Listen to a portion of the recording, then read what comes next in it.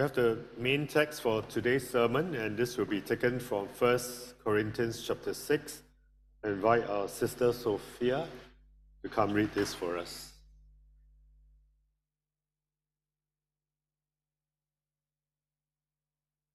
Today's scripture reading is taken from 1 Corinthians chapter 6, verse 1. If any of you has a dispute with another, do you dare to take it before the ungodly for judgment instead of before the Lord's people? Or do you not know that the Lord's people will judge the world? And if you are to judge the world, are you not competent to judge trivial cases? Do you not know that we will judge angels? How much more the things of this life? Therefore, if you have disputes about such matters, do you ask for a ruling from those whose way of life is scorned in the church? I say this to shame you. Is it possible that there is nobody among you wise enough to judge a dispute between believers? But instead, one brother takes another to court, and this in front of unbelievers. The very fact that you have lawsuits among you means you have been completely defeated already. Why not rather be wronged? Why not rather be cheated? Instead, you yourselves cheat and do wrong, and you do this to your brothers and sisters. Or do you not know that wrongdoers will not inherit the kingdom of God? Do not be deceived. Neither the sexually immoral, nor idolaters, nor adulterers, nor men who have sex with men, nor thieves, nor the greedy, nor drunkards, nor slanderers, nor swindlers will inherit the kingdom of God. And that is what some of you were. But you were washed, you were sanctified, you were justified in the name of the Lord Jesus Christ and by the Spirit of our God. I have the right to do anything, you say, but not everything is beneficial. I have the right to do anything, but I will not be mastered by anything. You say, food for the stomach and the stomach for food, and God will destroy them both. The body, however, is not meant for sexual immorality, but for the Lord, and the Lord for the body. By his power, God raised the Lord from the dead, and he will raise us also. Do you not know that your bodies are members of Christ himself? Shall I then take the members of Christ and unite them with a prostitute? Never. Do you not know that he who unites himself with a prostitute is one with her in body? For it is said, the two will become one flesh. But whoever is united with the Lord is one with him in spirit. Flee from sexual immorality. All other sins a person commits are outside the body, but whoever sins sexually sins against their own body. Do you not know that your bodies are temples of the Holy Spirit, who is in you, whom you have received from God? You are not your own, you were bought at a price. Therefore, honor God with your bodies. This is the word of God. Thanks be to God. I'll pass the time now to Pastor Andrew.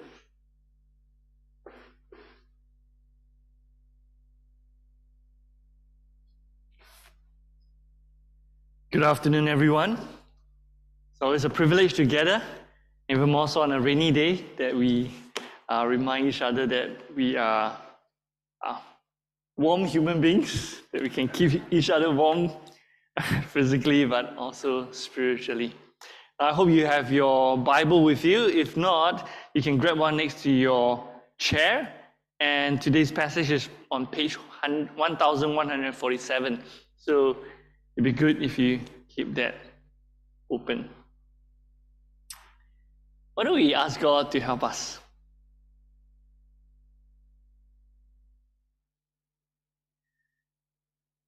In the words of the song that we sang just now, on the day of judgment, we pray this prayer.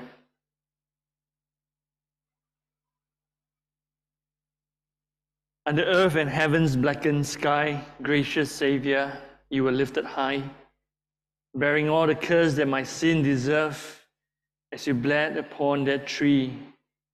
God the judge hangs cursed for me.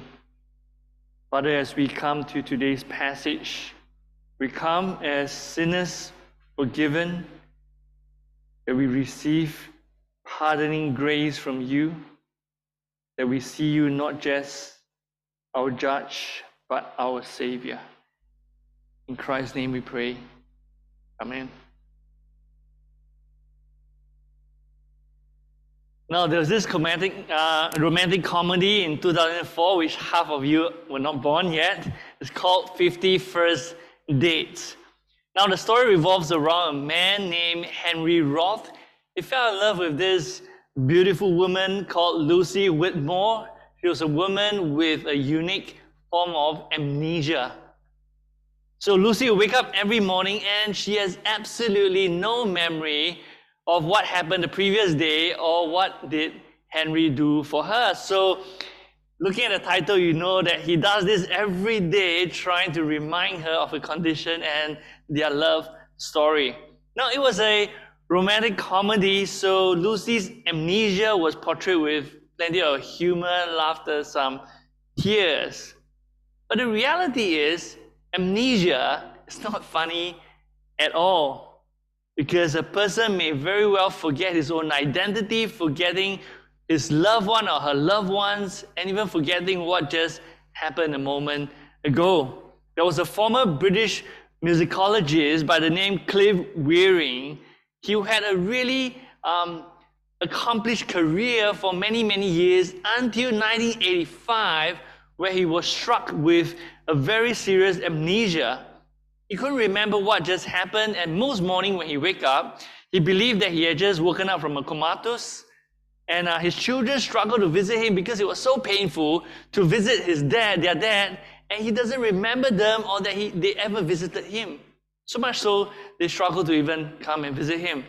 There was a 2005 documentary about him titled The Man with the 7-Second Memory. It was a very sobering and sad documentary if you ever want to watch it, but it's worth watching. Amnesia bears a very, very heavy cost. And so when we come to 1 Corinthians 6, it's a very heavy passage because we are confronted with the Corinthian Christians who were exhibiting spiritual amnesia. They were forgetting their identity in Christ, the gospel grace they received from God, and they were reverting very quickly back to their old behavior prior to become Christians. So the chapter begins with the Apostle Paul. He was writing this letter. He was shocked. He was angry after he heard what happened, and he was writing to them. And verse 1, if you have your Bible open, I hope you have, this is what it says. If any of you has a dispute with another, do you dare to take it before the ungodly for judgment instead of before the Lord's people? And if you look down verse 5, he says, I say this to shame you. It's kind of a very harsh letter from Apostle Paul. And 6 times, if you just follow your fingers down your Bible with me, 6 times he addressed the Corinthian church in exasperation with this rhetorical question that's not meant to be answered. It's saying, do you not know? Do you not know? Do you not know? As if they have really forgotten their identity. Indeed, they were living as if they were not Christians, and Paul was exasperated. So look at your Bible with me, follow it through. This is what it says. Verse 2, it says, do you not know that the Lord's people will judge the world? Verse 3, do you not know that we will judge angels? Verse 9, do you not know that wrongdoers will not inherit the kingdom of God? Verse 15, do you not know that your bodies are members of Christ himself? Verse 16, do you not know that he who unites himself with a prostitute is one with her in body? Verse 17, do you not know that your bodies are the temples of the Holy Spirit? Catch the drift in that letter. Now, unlike physical amnesia, which is a medical condition, spiritual amnesia is really a sinful condition of the heart because it is a choosing to forget, a choosing to not remember. And as a result of them forgetting their identity in Christ, there were serious issues that were developing in this Corinthian church, which is what we are going to look at today. 3 things that we'll look at. The first is this, in chapter 6, that they start to have internal disputes within the church and they bring it externally to unbelievers to be the judge of Christians. The second is that as this spiritual amnesia flows on, wickedness that were cast out were creeping back into a transformed church. And finally, there is this sexual immorality, because it's being welcomed, is starting to rob the Christians and rob God's Spirit. So these are the things that were happening in this chapter. So follow me as we look at these three things as Paul calls them to remember that you belong to the Lord. So come back to me, verse 1, as I read it for us. Verse 1, it says, "If any of you has a dispute with another, do you dare to take it before the ungodly for judgment instead of before the Lord's people?" So here is that shocking news. Paul heard this news. He was shocked because the church that he started in Corinth was meant to be that shining light to the whole city about Jesus. It is making news, but it's making news in a bad way. It's become the latest gossip in Corinth, because apparently some Christians, they had some argument and grievances in church with each other. Instead of resolving it in the church, they brought the dispute publicly to unbelievers to be their judge. And so the Christians, they were suing each other in public court. They were calling each other cheats and liars. Perhaps if they behave like the Corinthian culture, if you're a kind of an upper class Christian, you will have more legal privilege compared to lower status, and you go on to this Corinthian style of lawsuit. But even if the parties, they were of equal standing, imagine the lawsuit easily became an entertainment for outsiders as they wake up in the morning and say, "The latest news about that church," who sue each other. Now, what made Paul so angry is this, and he has two arguments against them. So look at these two arguments that he wants to bring before them. The first is found in verses 2 and 3, and you hear his exasperation. He says, "Do you not know that the lost people will judge the world?" Verse 3, "Do you not know we will judge angels?" Where did this come from? Probably Paul has taught these things to them while he was with them and teaching them about the day of judgment and what's going to come. Now, Paul reminded them that believers will reign and will judge with the Lord Jesus.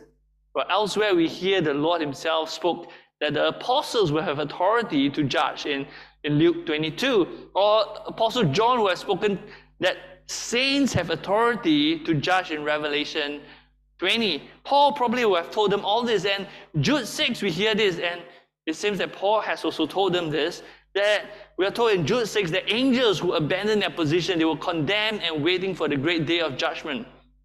Now Paul speaks to them as if they knew all this, and he says, "Don't you know you judge the unbelieving world? Don't you know you will judge the angels?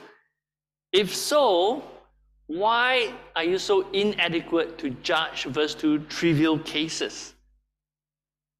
Instead, God's people, they're asking the ungodly, verse 4, whose very way of life opposes the church, to be the judge of God's people. Now that's this first argument. The second argument really is this. He says, the very fact that you have a lawsuit among you means that you have been completely defeated already. It means, let's say, if both of you have an argument and you bring this to unbelievers, both the person who was accused and the accuser, both of you already lost everything. In fact, the church has lost it, because they who are supposed to have testimony now becomes a laughing stock. Now imagine the occasional, it's not uncommon, news that when you read newspaper, you hear of siblings going on to the law case, suing brothers and sisters for inheritance because the parents just died and they're not happy with it. And as this news goes on, one sibling will call the other a liar, the other will be shaming the brother or sister being greedy. You know, what seems like a private matter now become the country's entertainment. That people are saying, look, this is what is happening. And if the family tries to say we're actually a loving family, who is going to believe it? Now, how should the believers respond? Now, Paul reminded them of their identity and the gospel, calling them, verse 2, the lost people, and Paul challenged the church. Is there no one else wise enough to handle this case? Wouldn't you all very wise when you were judging your leaders who is better? Now can't any of you judge and mediate for your brothers and sisters? Now, the Paul actually expects the church to be competent enough to handle these disputes and grievances. For the redeemed people, they're meant to live with a different perspective from the rest of the world. In fact, Paul said in verse 7b, why not rather be wronged? If you translate it directly, it's actually saying, why not rather be treated unjustly? Why not rather be cheated?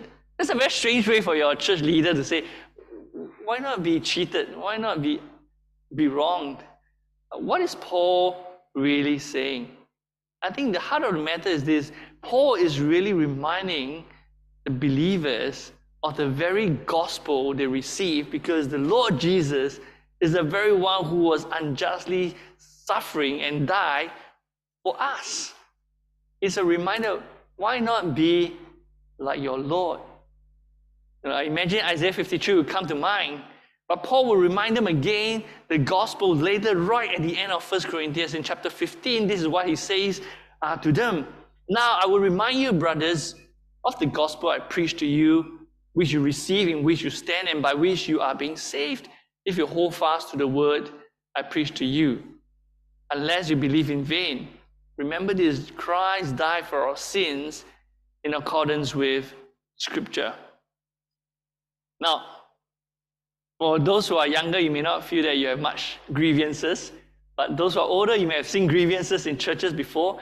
Paul is not calling believers to be naive, that it's easy. He's saying that the gospel grace is what we have received, and to remember that we have been forgiven by the Lord Jesus. To remember the church is built by the blood of Jesus, and we are called to live with the gospel and eternal perspective in mind.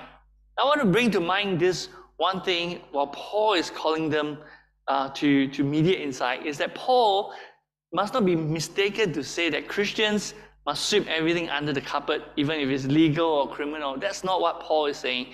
He was very clear in this point in Romans 13. He says, rulers were given authority to act as God's servant. You should be afraid, because they are meant to bring punishment on the wrongdoers. So it is necessary as a church that we do need to report legal offenses to the state's law and submit to the authority as a matter of conscience. But here Paul is not talking about criminal stuff. He's talking about two Christians who have grievances, and they are asking unbelievers to be their judge.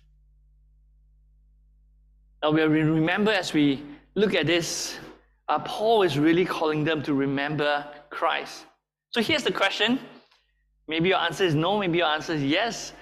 Do any of us have quarrels or disputes or grievances towards another that we are so unhappy that we want to bring it to someone outside to be our judge? If there are, Paul's point is, why don't you bring it to the church, to someone who can mediate for you? Now, to be sure, Paul never claims that it's easy to resolve or mediate grievances. I don't know if anyone has been grieved before here, but if you have been grieved before, whether it's in church or not, you know that it is not easy, because hurts are often very deep. Hurts are often very deep because we are human. Losses can be very tangible. Depends on what you lose. Genuine forgiveness are very difficult publicly. And if you ever want to forgiveness, if you're forgiven before you know, forgiveness is very, very costly, because you have to bear the cost. Paul is not naive. He's never claimed that mediation, resolving things are easy. But what he's saying, that it is possible when we receive the gospel that Jesus has for us, because he died for us, because eternity is promised. This side of the grave is not all that we have. There is a lot more after that we need to look at and the church is the body of Christ. So what Paul is saying here is resolution is possible with the gospel, but when the church has spiritual amnesia, it doesn't work because the church gets into a chaos. Not only were believers in Corinth seeking compensation in public arenas, they were actually practicing wickedness to get their way. And this is what Paul drives right in the next section, that the wickedness they had renounced, they're starting to creep back into the church because of spiritual amnesia. Look at verse 8 with me in your Bible. Paul says this, verse 7 onwards, why not be wrong? Why not rather be cheated? Instead, you yourselves cheat and do wrong, and you do this to your brothers and sisters. Do you not know that wrongdoers will not inherit the kingdom of God? Now, Paul moves on. The first issue was the dispute between believers. He moves deeper now to actually what is the actual trouble that's brewing up in the church that has spiritual amnesia. And he says in verses 9 to 10, look at verses 9 to 10 as he warns that wickedness is incompatible with people belonging to the kingdom of God. Now, this is serious. He repeated twice. This is not compatible and will not belong to the kingdom of God. He said it twice. And as he lists this long list of 10 practices, they are not exhaustive, but they are perhaps relevant to the Corinthian church. He has others, including in Galatians 5, other lists where he says, you will not inherit the kingdom of God. But here, this 10, it seems to be pointing to the Corinthians. Now, beside the wickedness of deceiving and wronging brothers and sisters, there's these 10 things that are hard to deal with, but I'll invite you to read it with me as I read it for us. Look at verse 9, verse 10 with me. Paul wrote this. He said, neither the sexually immoral, nor idolaters, nor adulterers, nor men who have sex with men, nor thieves, nor the greedy, nor drunkards, nor slanderers, nor swindlers will inherit the kingdom of God. And that is what some of you were. There's a scholar by the name Kenneth Bailey. He pointed out that the 10 vices listed here, 5 allude to sexual issues surrounding chapter 5 and 6 that we saw last week, and it will be this week. While the other 5 will relate to issues of greed, grasping, eating, getting drunk, and we'll see that more in chapter 11. So as you look at this 10 things that were pointed out, look at it with me, the first 5 in verse 9. It alludes to sexual vices, including idolatry. Here's the thing about idolatry. When we reject worshiping God and we put our human autonomy above everything, the only other thing we can worship is ourselves. And the moment we worship ourselves, the floodgate gets open to all kinds of immoral things that we want to do, because the autonomy of human rules rather than the worship of God. And so you see the rest flowing out. So it is not surprising 2,000 years back in Corinth that the shrines would have prostitution. And it's not surprising in our world, where our world have all forms of sexual vices that are offered anywhere available. It could be physical, it could be virtual, it could be paid, it could be consensual.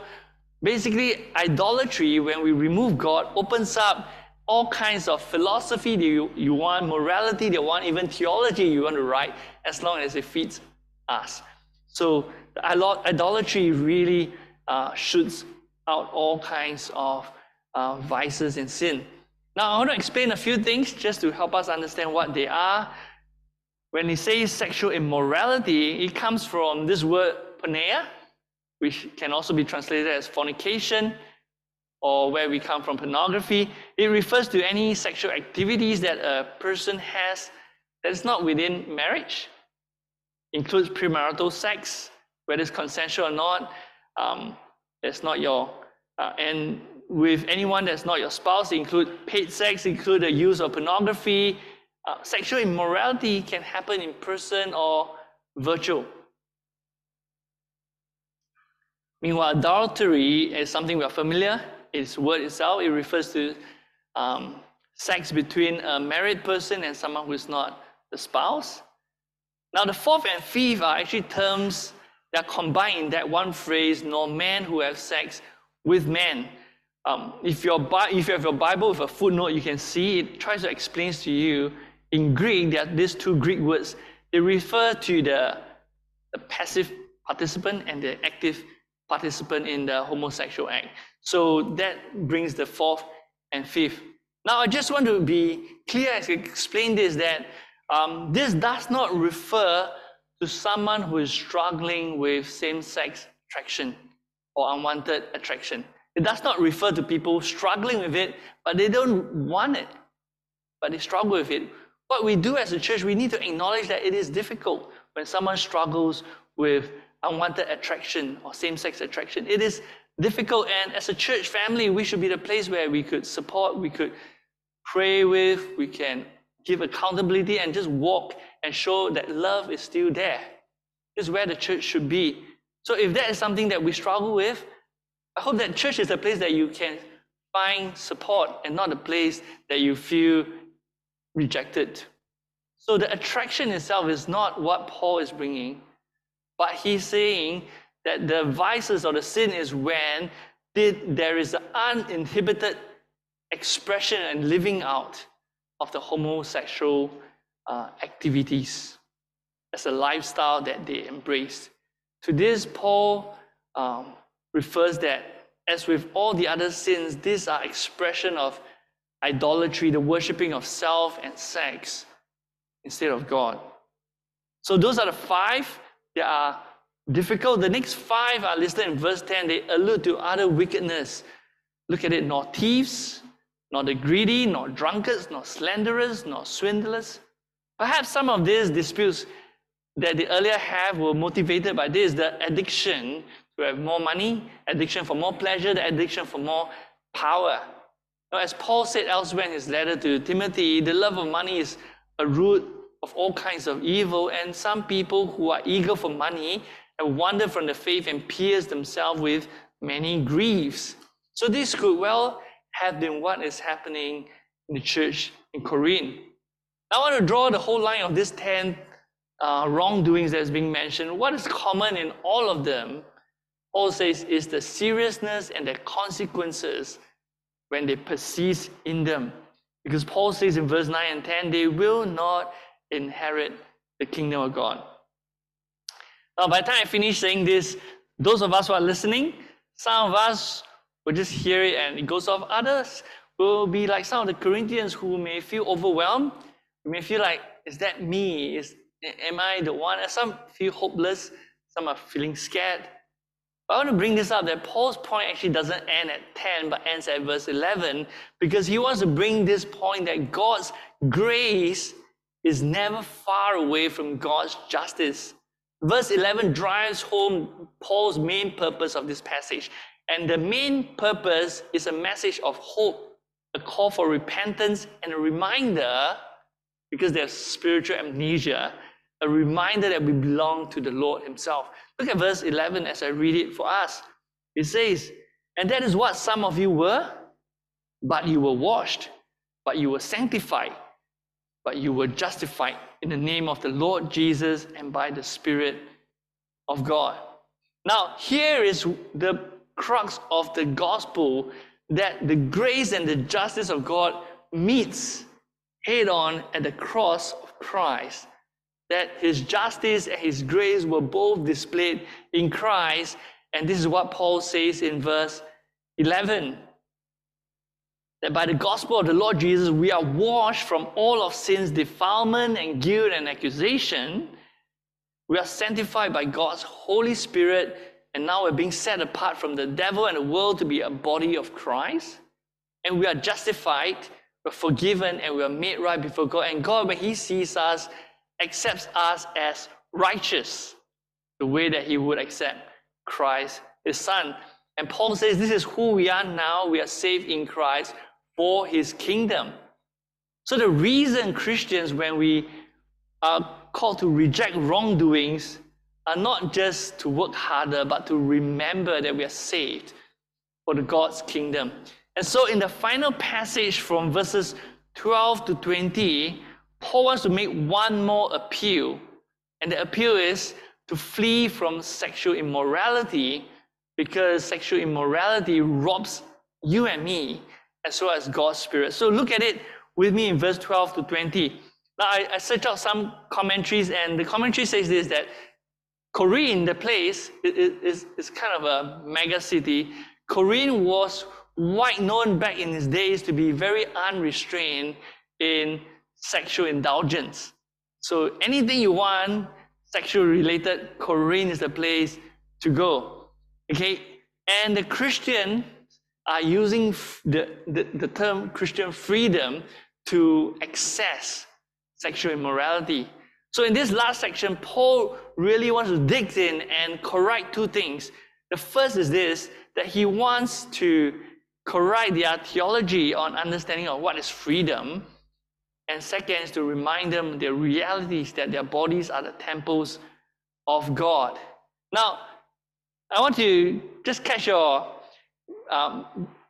borrow your wisdom a little bit and say, what are some of the slogans in the modern day that you remember off the hand? Anyone can remember any slogans that comes to you? Any slogans? Just do it. Okay, anything? Exams are just do it. Finger licking good. Lunch is almost coming. What else? What comes to your mind? Slogans. It's a free world. Okay, ladies, because you're worth it. Right? All things different. Okay? Now we're all thinking the same by thinking different, so we all have the same phone. Okay, so slogans are powerful because when the slogan rings, well, the footsteps and action springs up, right? I tell you, finger licking good enough, later you're going to go KFC, right? So for the Corinthians, they have their own slogans to get what they want. This is what their slogan says. The first slogan is this: everything is permissible for me. So they wear this all access pass and they can do anything. Okay?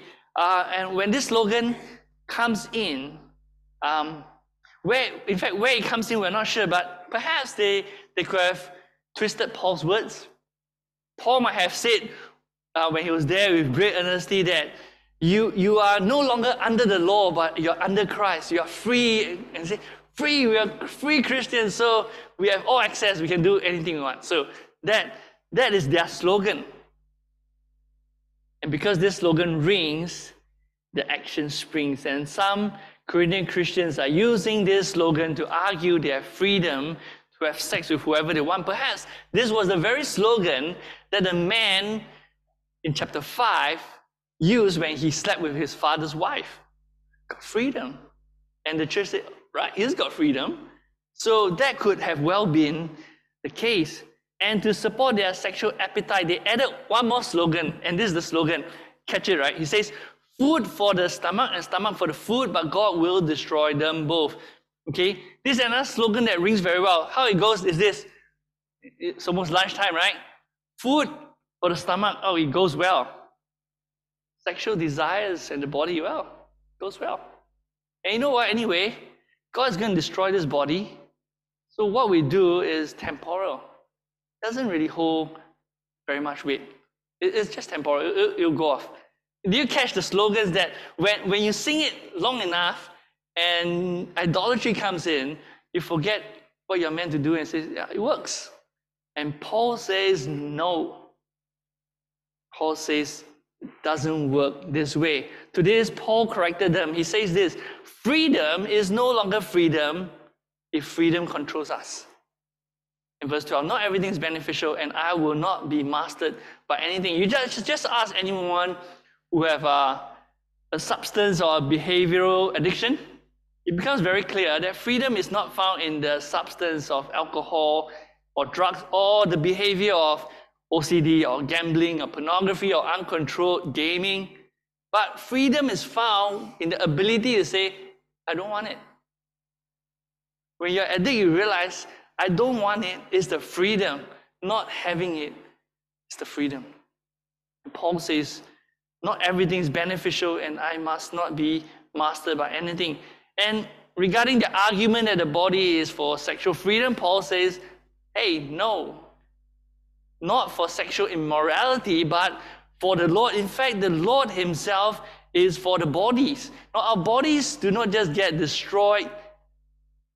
Rather, just as God by his power raised Jesus from the dead, he too will raise us physically from the dead. So the body has value. Verse 15, do you not know that your bodies are members of Christ himself? Now, dear friends, Paul is saying this, our bodies are not irrelevant to be used and disposed. Rather, our bodies are precious and created for God with a purpose to worship him and to be united with the Lord Jesus himself. Otherwise, why would the Lord have a body as well? It's so that in a mysterious way that we are united with him. Even Christ did not simply resurrect merely in the spirit, which is what the Jehovah's Witness wrongly claim. They claim Jesus resurrected in spirit, and then they use this word called spirit, body, and stuff. But no, Paul says he resurrected in body, and so shall we. The deeds we do with our bodies matter.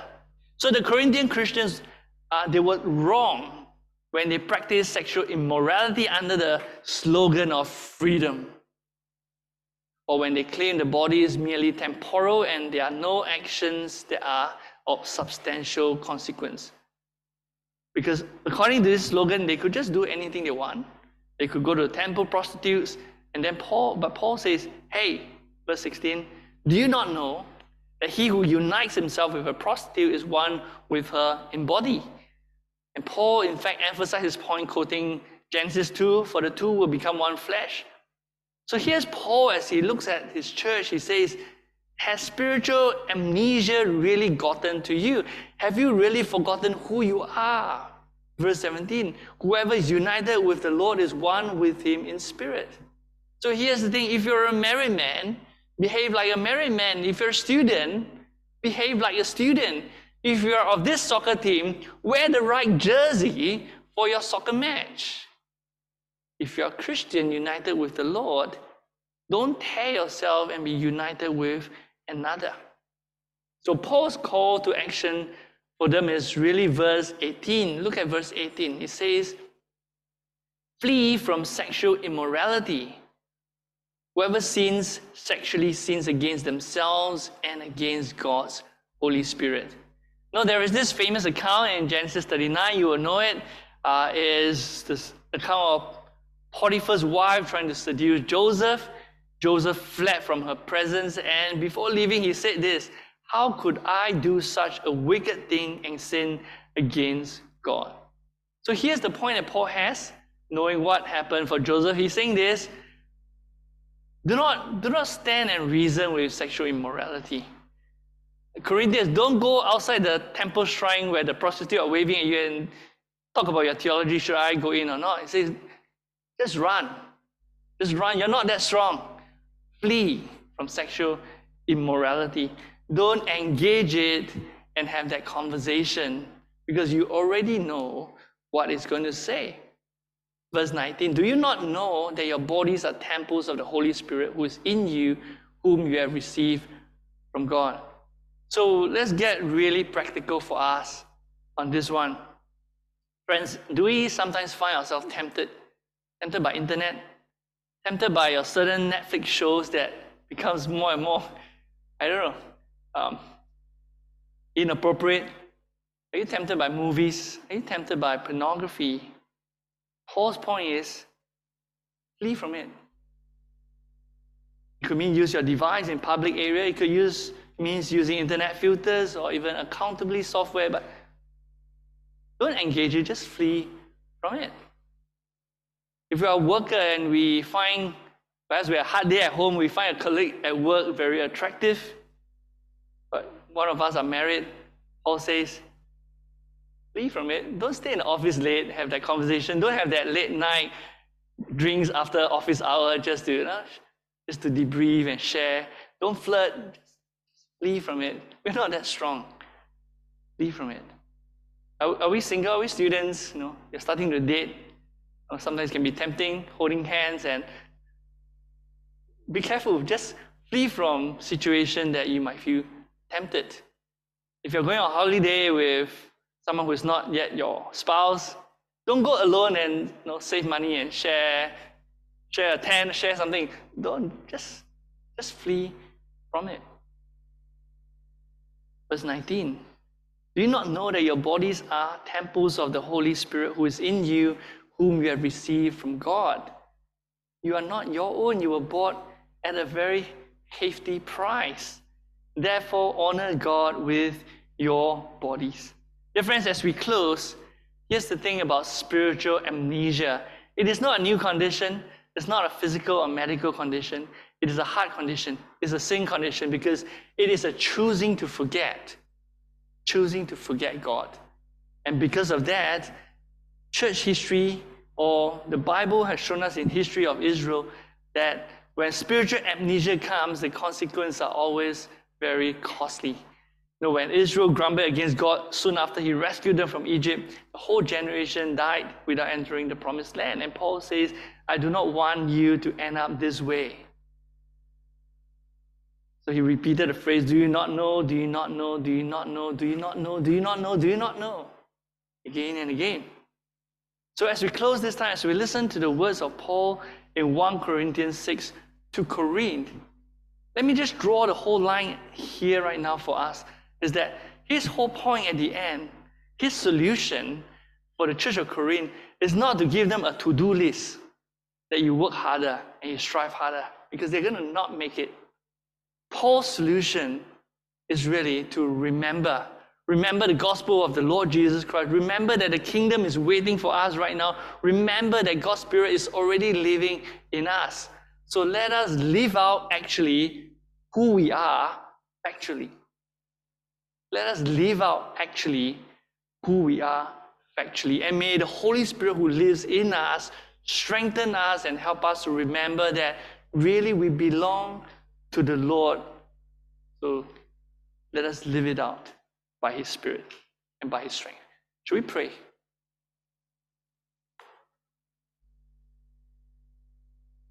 Oh, Father, we are not so strong as we think we are, but we are not so helpless as the world tells us, because your Holy Spirit is with us and Christ did die for us. So, Father, we pray as we remember from 1 Corinthians 6, the message Paul has for his church, that God, you also speak to us. Help us not to have spiritual amnesia, and help us to remember Christ and the gospel and the salvation that we received. Help us to remember there is a kingdom waiting for us, and the kingdom is not here in this world. Help us to remember that He who lives in us will bring us to completion till we see Christ or Christ returns to claim us. We pray all this in the name of Jesus. Amen.